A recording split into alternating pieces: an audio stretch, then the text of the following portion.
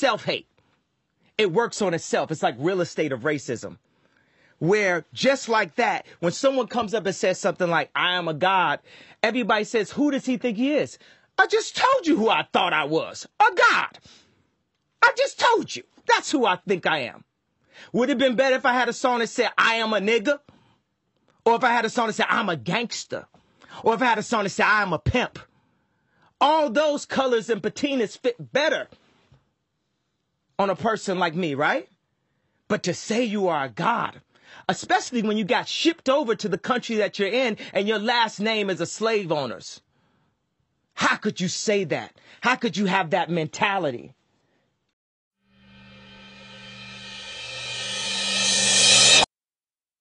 Like Kanye said, who do you think you are?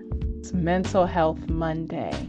Welcome to the Black Healing Matters podcast. This is Danielle, where we offer you ideas to hopefully move you one step closer to your healing.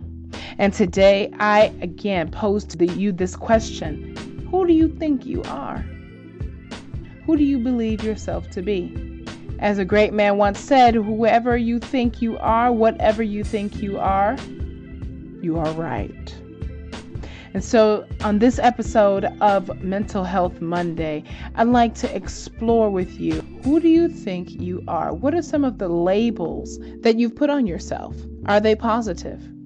As the historian Robin Walker once mentioned, that Black people, individuals, tend to have a very high self-esteem for themselves, however, have a low racial or group esteem for our group as a people, as Black people.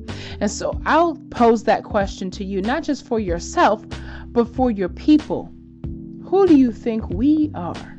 So much of what we experience in this world is shown us that we are somehow inferior. In our media, in television, on internet, in the politics, there's so many messages around us that tell us that our group is somehow inferior in every way possible. But how do we see ourselves? Are we also internalizing those messages? And I believe it's impossible that we're not internalizing some of that. We all have a healthy dose of white supremacy, and we all do our part to sustain it at some point. And a large part of that has to do with our identity and how we see ourselves. And so when we hear these negative things about us in the news or the media or whatever about the countries that we come from, please know that this is not only shaping the minds of non-Black people, but this is also shaping the minds and the identity of ourselves, of our group as a collective. And so this leads to issues of, as I mentioned, self-confidence and even anxiety and even possibly depression.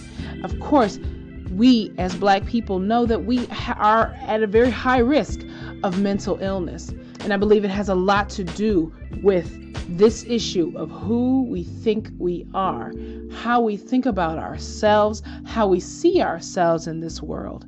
And so today, on this episode of Mental Health Monday, I want to offer you some ideas to be able to see our people in a light that is positive, in a light that is healthy for the psyche. Number one, learn African history. Learning African history is an important key to understanding that we come from greatness and that we are descendants of greatness. And that, of course, we are going from peak to peak. And right now might be a trough, but we are definitely going to a higher place. And we can achieve that together because we are descendants of something great. So number one is really knowing and appreciating African history. And if you don't know where to start, Know Thy History Tuesdays. Every Tuesday here on Black Healing Matters, we dig deep into some rich, delicious, wonderful African history. And my second tip for today is to bombard yourself with positive images of Blackness. Yes, be careful of what you allow into your mind. Be a sentient, Be a guardian of your mind when it comes to images of blackness juxtaposed against images of others. This is so important when it comes to raising your group esteem, because of course, as we see ourselves, that is how we believe. That is what we begin to believe about ourselves. And so this is so important, especially for your children. Protect your mind. Uplift yourself with uplifting images, music, and messages of blackness.